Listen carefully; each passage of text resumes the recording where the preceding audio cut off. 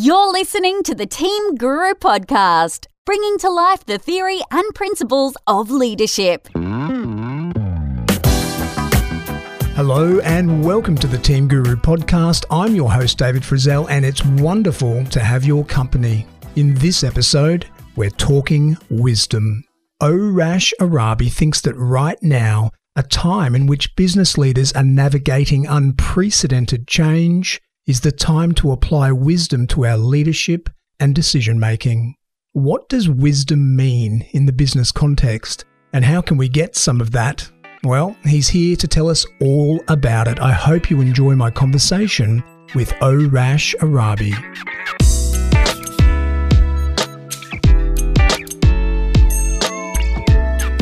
Arash Arabi, welcome to the Team Guru Podcast.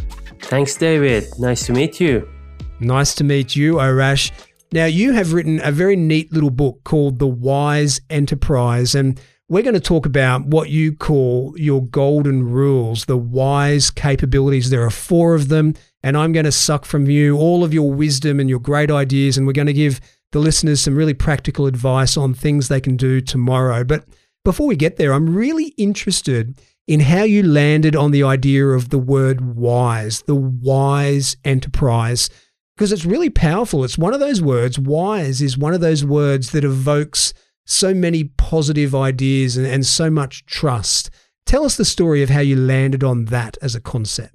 I'm really happy to hear that. So I'll tell you, I'll take you a little bit back in time before when I came up with the name. So initially, I've been thinking of writing a book for a few years now. But initially, what really drove me to start and, get my act together and start writing it was commercial reason. Because I thought, if I have a book out now, it's going to help my business. It's going to increase my conversion rate on Google and everything. So I, finally dedicated some time, started writing. I had the idea, I had the concept, started putting it together, but I didn't have a good name for it. So I was thinking the book should be called something on the lines of helping organizations thrive in uncertainty. But whatever idea that came to my mind, it wasn't good enough. So I was workshopping it with various people, talking with various people, still nothing that made me happy. So even up until when I finished the book, I still didn't have a name for it. And the publisher was asking me, hey, what are you going to call this? We got to do the cover design. What are you going to call it? Need a name. And there was a lot of pressure on me. I really wanted to get a good name, and I wasn't happy with any of the ideas. Then one night I was just socializing it with a mate in rock climbing. And he said, well, you talk about emotional intelligence and things like that. Why don't you call it intelligent something? I said, yeah, that's interesting. Should I call it intelligent company or intelligent enterprise or something like that? Intelligent business. And then I started Googling and I found, there are books like Intelligent Company, things like that. And I was playing in my mind with that, intelligent. What's one level above intelligence? That's wisdom. Let's call it wise. Wise company. How about wise enterprise? It rhymes as well. Yeah, very nice. That's a good story because, the word wise is really powerful. I'm going to put you on the spot here, Arash. What is your definition of wisdom? You discuss it a little bit at the beginning of the book. You quote a couple of different thinkers. You pick out a definition that you don't think goes far enough. I'm interested in where you've landed on the definition of wisdom.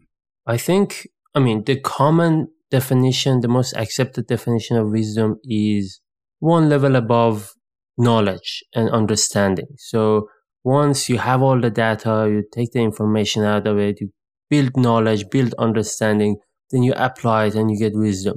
But that's only part of wisdom, in opinion. Wisdom is a lot more than that. Wisdom is also acknowledging where we don't have the knowledge.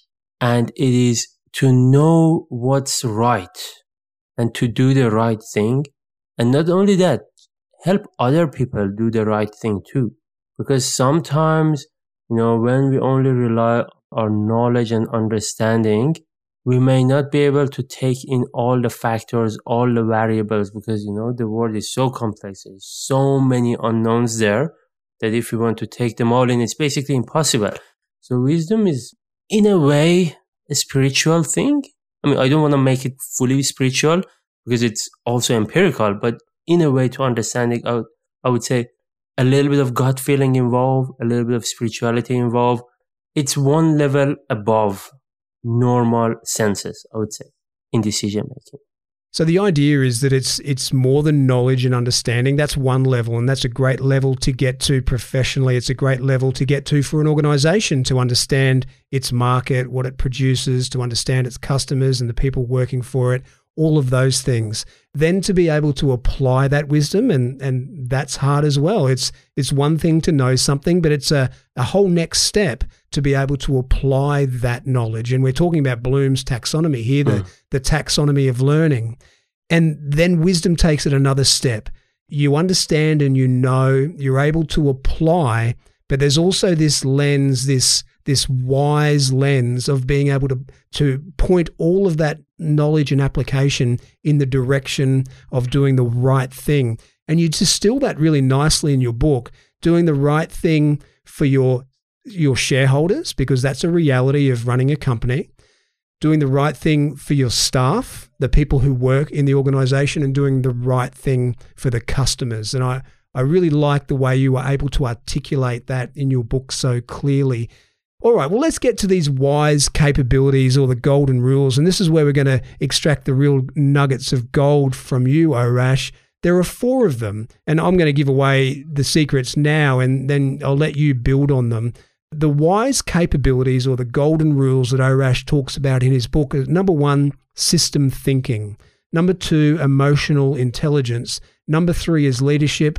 And number 4 is organizational transformation. Because remember, we're talking about the wise enterprise being able to reshape their organization in this age of uncertainty.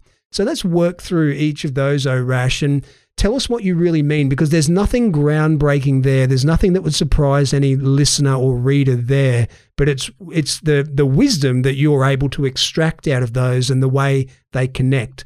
Let's start with systems thinking. Why is that so important? And what kind of things can our listeners take away from this conversation and start to apply in the role that they perform in their organizations? Absolutely, David. Now, systems thinking is basically a fancy word for having a holistic view, being able to see the big picture. When there are connections that other people may miss, people who are systems thinkers, they can really see those connections and connect the dots there. I'm going to tell you a story which illustrates systems thinking. And back in the days, in the colonial times in India, in the city of Delhi, there was an issue with cobras. Delhi was highly populated. There was too many cobras, lots of people being bitten. So the British officials, they wanted to get rid of these cobras. So what they did was they thought, well, what should we do here? Let's introduce a bounty. People who kill the cobras, they're going to bring the dead cobra and collect the money. And then, sure enough, people started killing cobras, collecting the money, and the cobra population started going down. Then what happened was, after a while, some entrepreneurs figured out, we can make some money here. So let's start breeding cobras. And they started breeding cobras. So then what happened? Yeah, that's great. Because I was sitting there thinking, now how could that go wrong? That's a pretty good simple plan, and it worked for a while. That would never occur to me. Let's breed cobras so that we can take them and collect the bounty. Brilliant in a strange way. Great, keep going. Yeah, absolutely. And then what happened was, when the British officials found out, this program is not working, we got to shut it down, and they shut down the program. Again, another sensible decision. But then what ended up happening was, all those cobra breeders, they let loose of their cobras. They don't need to keep them anymore, right? So we're back to square one. Even worse. Now you got more cobras in the city. So the idea here is, decisions to solve a problem made the problem worse. And those decisions, both of those decisions, introducing a bounty and shutting down the program, sounded like the right decision at the time of making them, but they weren't, because the people who are making those decisions, they were relying on a partial picture of reality, not the entire picture. They weren't seeing the big picture. They weren't applying systems thinking. Now, one of the greatest systems thinkers of the 20th century, Russell Ackoff, he has an interesting metaphor. So he says, let's say you want to solve a problem. let's say there's a car and you want to figure out how the steering wheel works.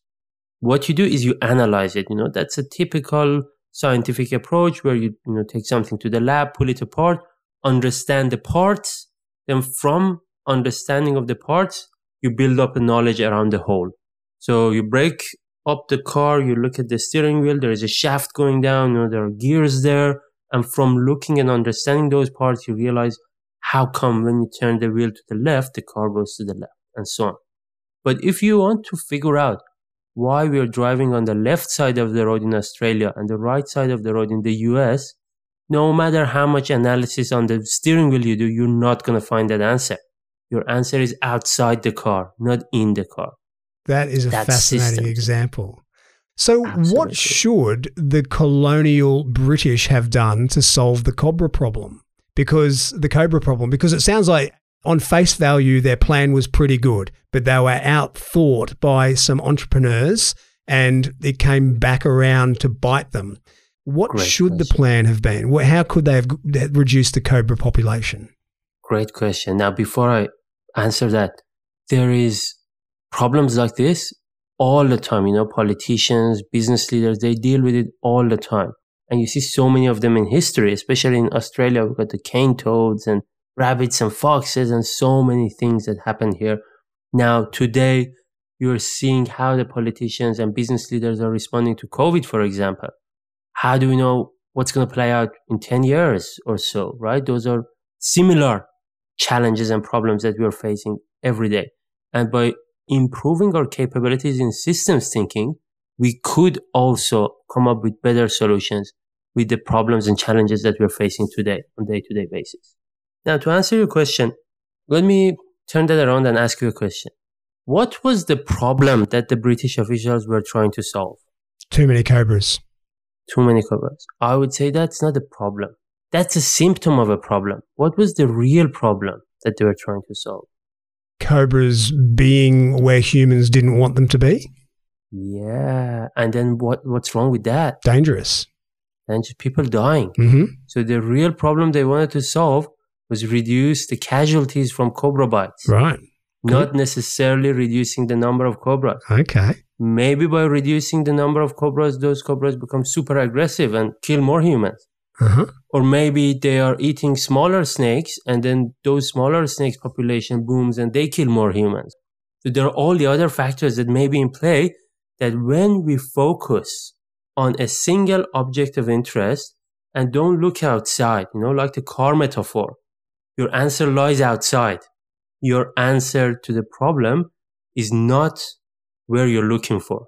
Let's look outside that problem. Yeah. That's very good, Arash. That helps me understand that. Now, I know you were about to say something else, so feel free to do that. But then let's take this system thinking into an environment we might recognize more directly, into a modern organization, and give us an example of where system thinking can help us there and what we can do about it.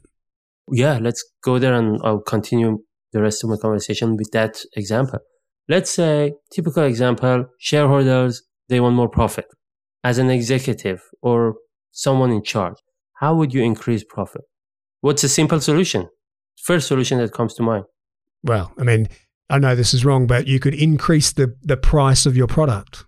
You could increase the price of the product. Or so sell in a more. way, you got to increase your revenue or cut your costs, right? Let's, for the sake of argument, say we want to cut the costs. What's going to happen if let's have a simplified view of the world first, without systems thinking. Well, to cut the cost, we need to maybe lay off people who are generating a lot of cost. To increase revenue, maybe we need to hire people who are generating revenue. So for the sake of argument, let's say we hire more salespeople and we lay off some operational staff or IT staff or something, right? Those salespeople, they are going to sell more. So our revenue is going to go up. And with lower costs, our costs are down, so our profit's going to go up, obviously, But that's short term. Because after a while, all those new sales and requests coming in, all those new clients, they need more operational help. And with lower staff in operational area, company will not be able to do a good job. And those customers will not be happy. And then revenue is going to go down and potentially hell is going to break loose, right? Short-term thinking. short-term thinking. Absolutely. So there are 11 laws of systems thinking laid down by a guy named Peter Senge, incredible author. I can't remember all of them from memory, but they go something like, for example, your short-term solution is not going to work. Or, one I remember clearly, this is a good one. He says, the easy way out usually leads back in. That's good. Yeah, there are 11 laws, all similar to these kind of short-term looking at something. Short-term problem solving is not going to solve the problem for them.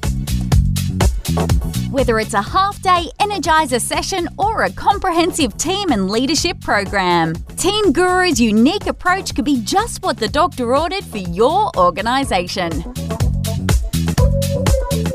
I'll tell you what, Arash, in just 5 or 10 minutes, you have opened my eyes to the concept of system thinking like never before.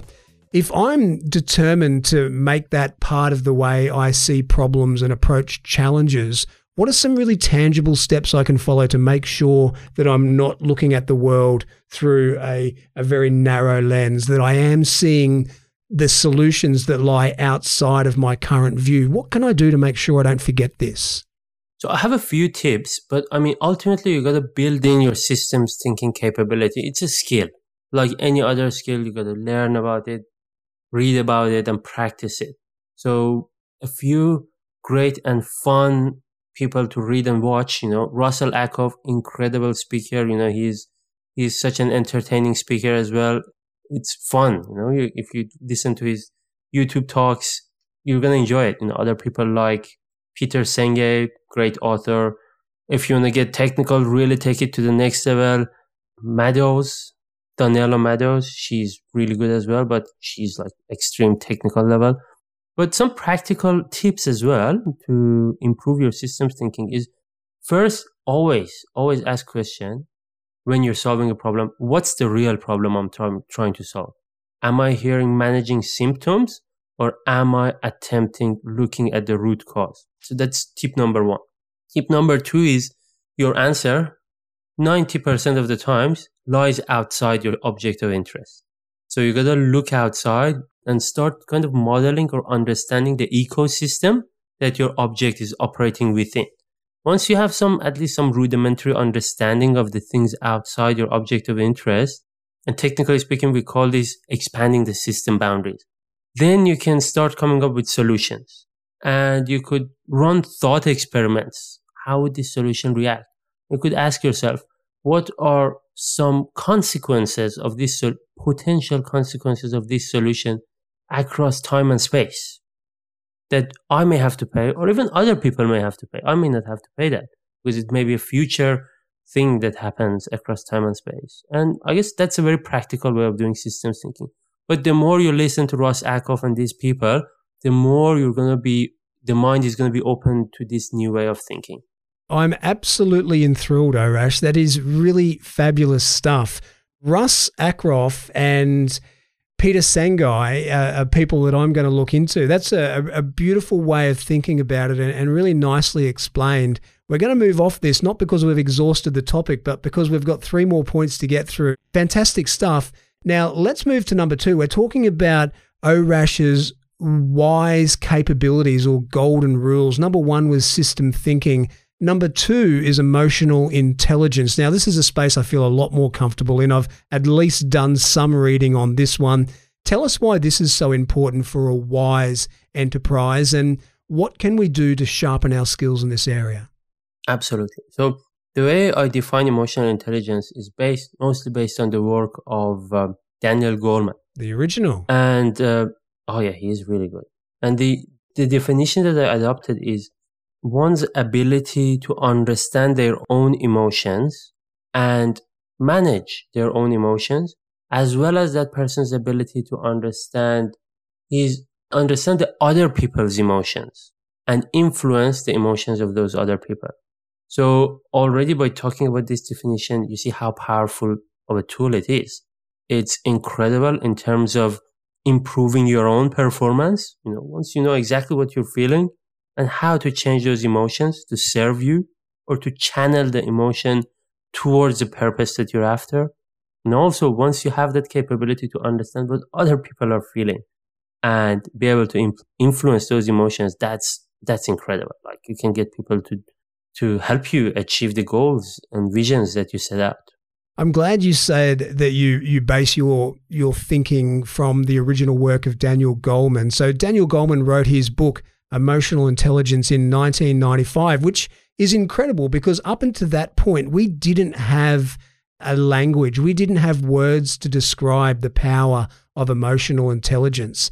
We used to think of it as things like charisma or insight or X factor, but Daniel Goleman helped us to understand exactly what it is. And in that original work, and I say I'm pleased that Arash is into Daniel Goleman because, of course, something so powerful, there's been many authors who have tried to take it on and create their own slightly different model with slightly different words, but really it's based on the same powerful concept that Goleman wrote about.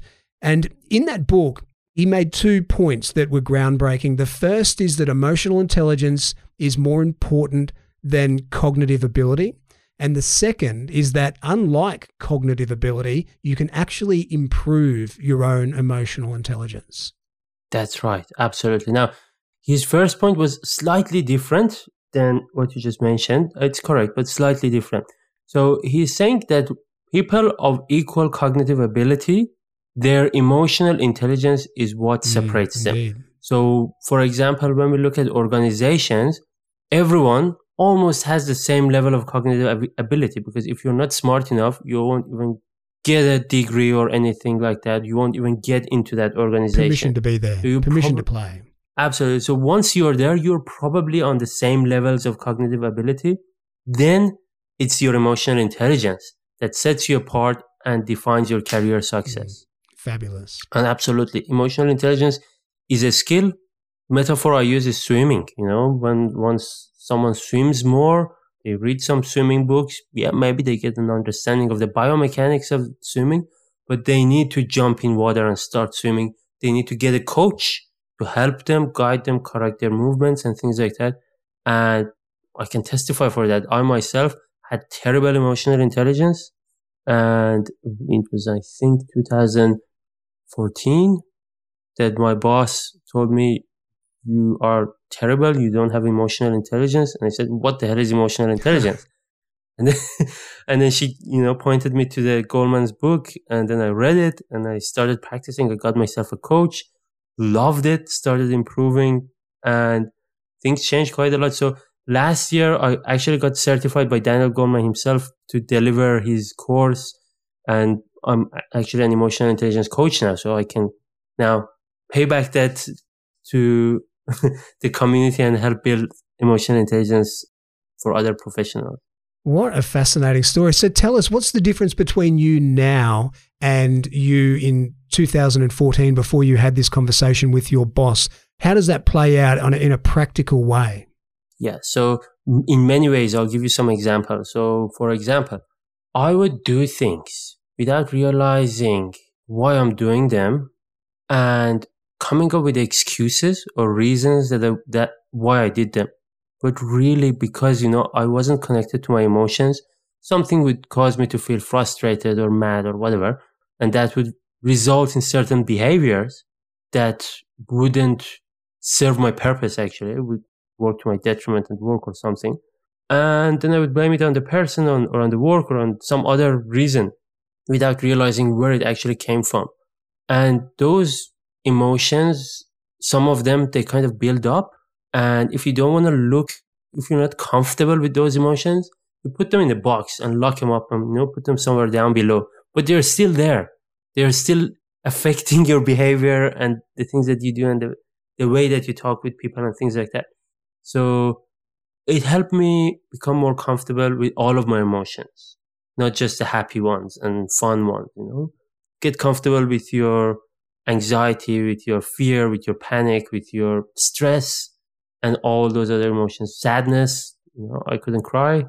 I still have difficulty crying, but much better. Well, hopefully that's because you don't have too much to cry about. That's what I'm hoping. Look, it's an amazing skill, and as Goleman points out, that the higher you go in an organization, the more important emotional intelligence becomes. Because as you talked about before, everyone in your organization, everyone at a certain level, everyone at your level has around about the same cognitive ability. They might not have the same experience, but they have around about the same cognitive ability. We're all in the same ballpark here. It's emotional intelligence that sets some apart from the others. All right, let's get on to number 3. We've talked about systems thinking. We've talked about emotional intelligence. Now, number 3, you're asking for trouble here. This is a leadership podcast, and your number 3 point, your WISE capability is simply leadership. I'm not going to let you off the hook here. I'm going to put you on the spot and ask you, what is your definition of leadership, Arash? So in order to answer your question, can I just do a quick go back to emotional intelligence and connect it to leadership? Please. Great. So empathy, which is one of the key competencies of emotional intelligence, it's super important. Why it's super important? Because when we talk with other people and interact with other people, typically our understanding of them is based on putting ourselves in their shoes. But we are different people. You know, we have different history, different background, different life, different objectives, different culture, family, everything. So by putting ourselves in our situations, we are assuming how we would feel in that situation. But that's not true, because they are different people, they have different feeling. And in order to influence people, in order to be able to lead them, we really need to understand how they feel, and we can meet them where they are. So now with that in mind, let's move to leadership. So I think emotional intelligence is one of the highest, most important skills of great leaders, but simply leadership. I really like Simon Sinek's definition of leadership, and that's caring for the people around you. But I would also add another thing to it, and that's creating an environment where people can be at their best. So my definition of leadership is really truly caring for the people around you and wanting to do the right thing for them, help them, but also creating an environment where they can be at their best. I like it. I like that very much. Can be at their best. I'm actually writing that down. That's very good. Now, there's been 1 billion books written about leadership. There are 1 million podcasts, of which this is the best leadership podcast. There's so much that you can take on about leadership. Just leave us with 1 or 2 things. You know, anyone who's listening to this podcast is consciously developing themselves as a leader. That's why they're listening. So let's just get your 5 cents worth on this great, big, enormous topic on things that you like to keep front of mind when you're operating as a leader, when you're thinking of yourself a leader. What are some of those really important things that you like to think about regularly? Absolutely. Now, of course, you know, as we said, emotional intelligence, top priority, super important for leaders. But also, you know, people talk about leaders being visionaries and setting great visions. So I want to a little bit unpack this and how I feel about setting visions and the power of good visions. So the example I give is Martin Luther King. His speech about, you know, I have a dream, famous speech. The vision that he was describing there, it wasn't his vision. It was everyone's vision. He was describing a place where everyone wanted to go and everyone wanted to be. Of course, he felt the segregation and all the problems, racial problems as well. So he was a victim too. So he also wanted to be there. But it was not only him. It was everyone else's too. Another example would be Elon Musk. Elon Musk desperately wants to put people on Mars, right? So do everyone else who work in his companies. So he's basically articulating, great leaders are basically articulating the vision of all their people who are following them, but in a way that it's emotional, in a way that people can connect with. And they describe it in a way that people can visualize it, you know, like a vision. It's a visualizable thing. Yeah, so sometimes, you know, when we talk about visions, especially in companies, they are a little bit single dimensional, you know, from the shareholders' point. We want to be the most profitable company. Or sometimes it's just too fluffy. We want to be a company that helps communities thrive, for example. You know, that's also too fluffy. So how can a leader articulate a vision that's clear, visualizable, inspirational, and aspirational, and it's everyone's vision? That's super powerful.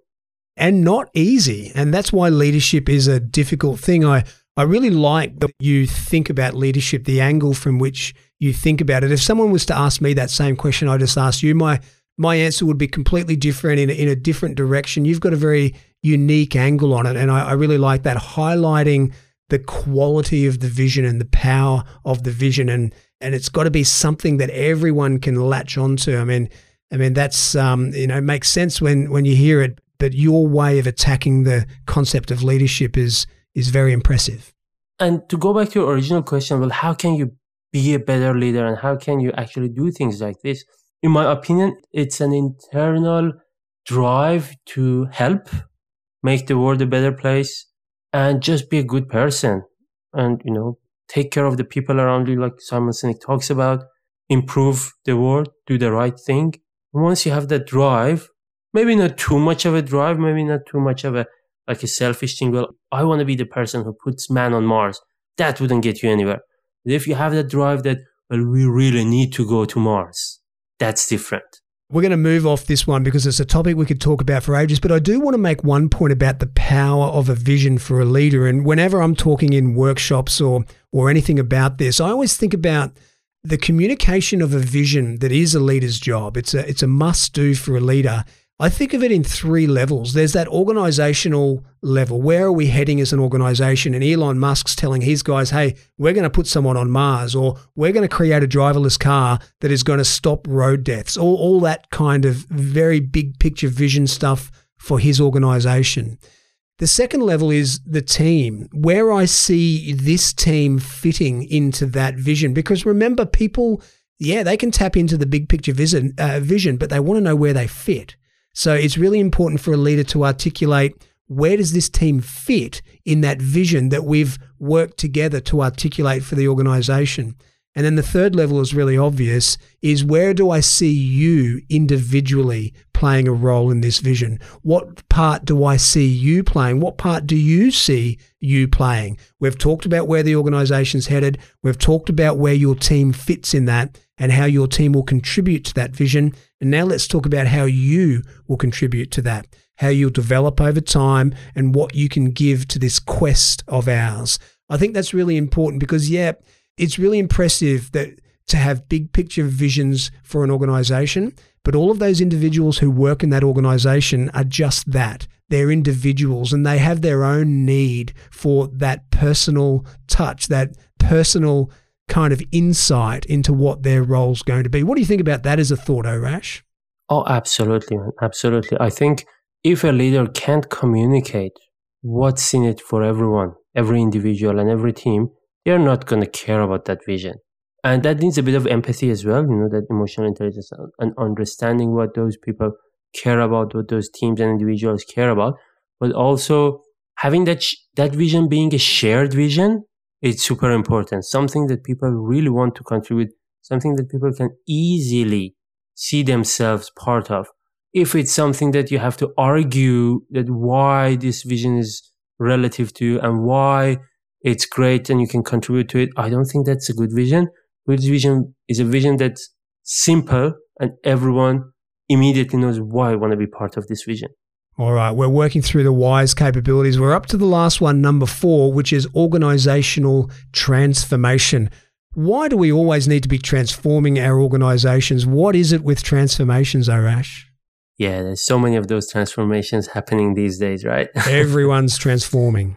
It's becoming a buzzword now because people know, organizations, leaders, they know there's something wrong and we need to transform. But most of those transformations are not getting anywhere.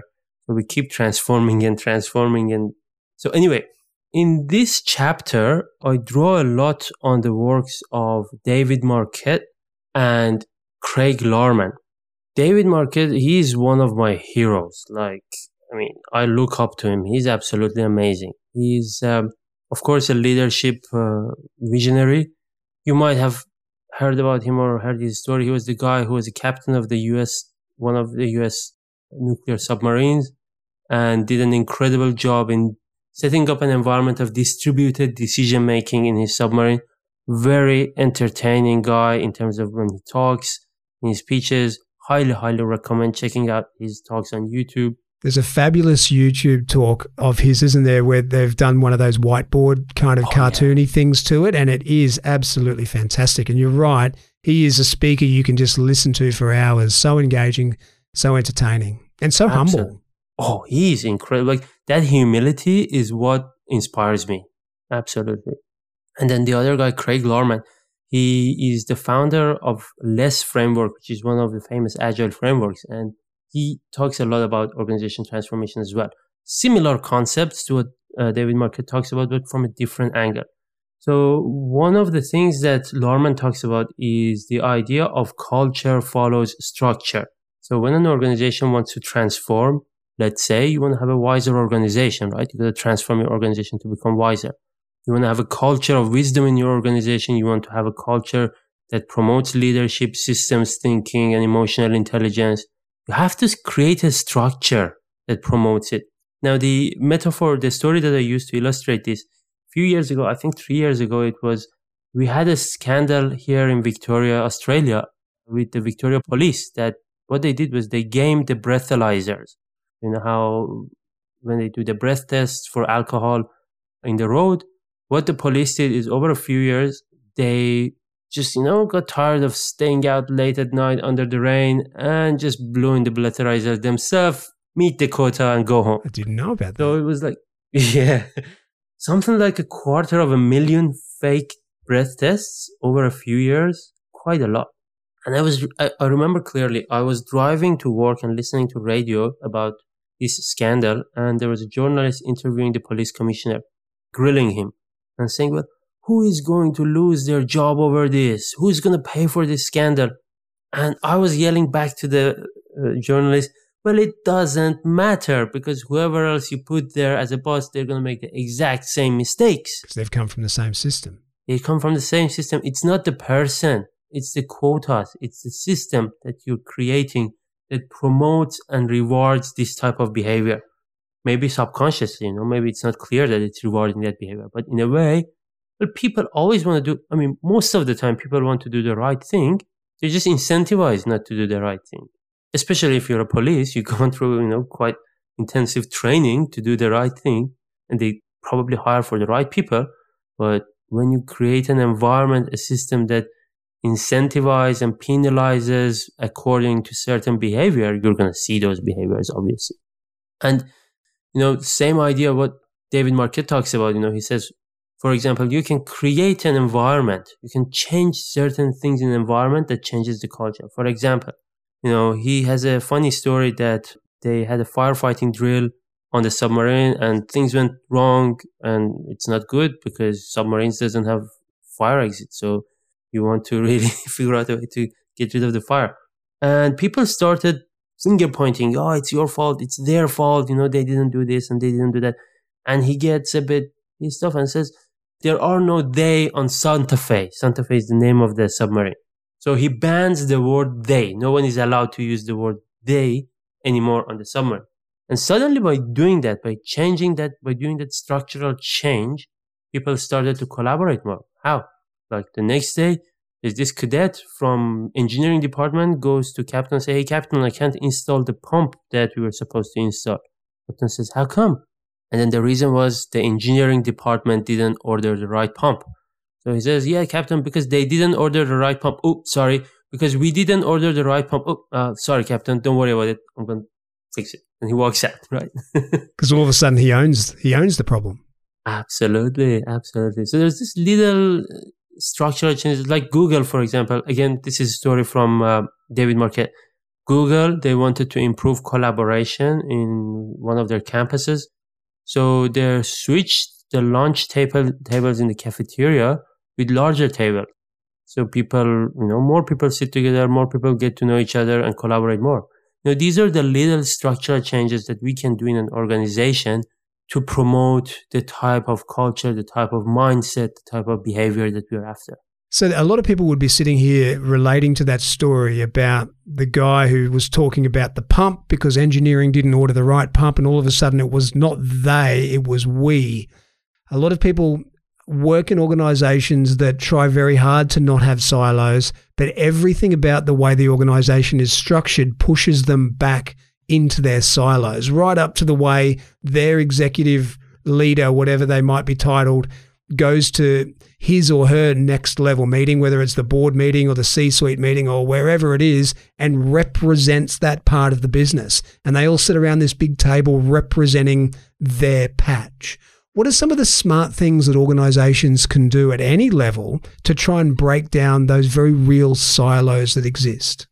Yeah, so that's an interesting question. And I have a change management framework at the last chapter of the book, which in some ways answers this question. But let me just quickly take you through it. I mean, there's a lot to it, but I'm just going to give like a 2-second view of it.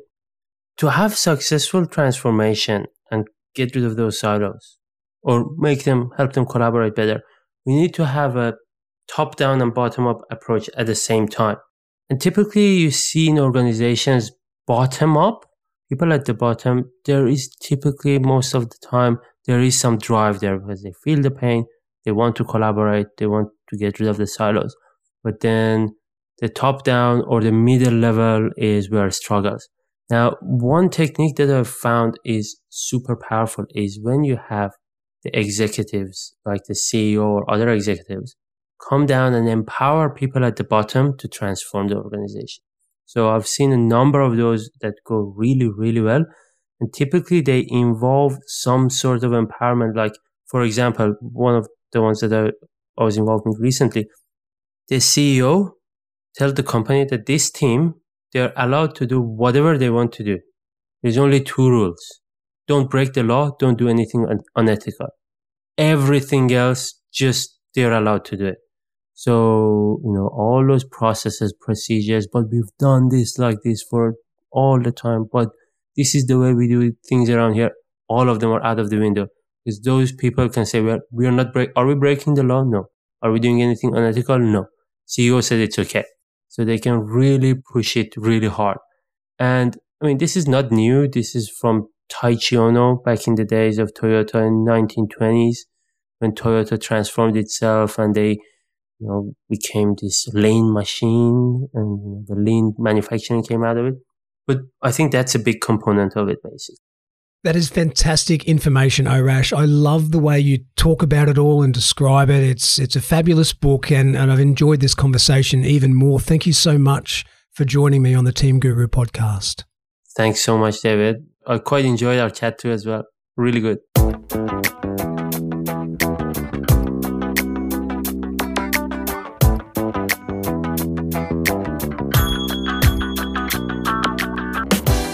And that was Arash Arabi. He's got this wisdom thing nailed. I loved his mixture of theoretical understanding and real life storytelling.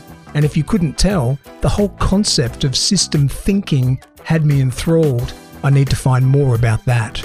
As always, I'll share the lessons I took from my conversation with Arash on the Lessons Learned page for this podcast.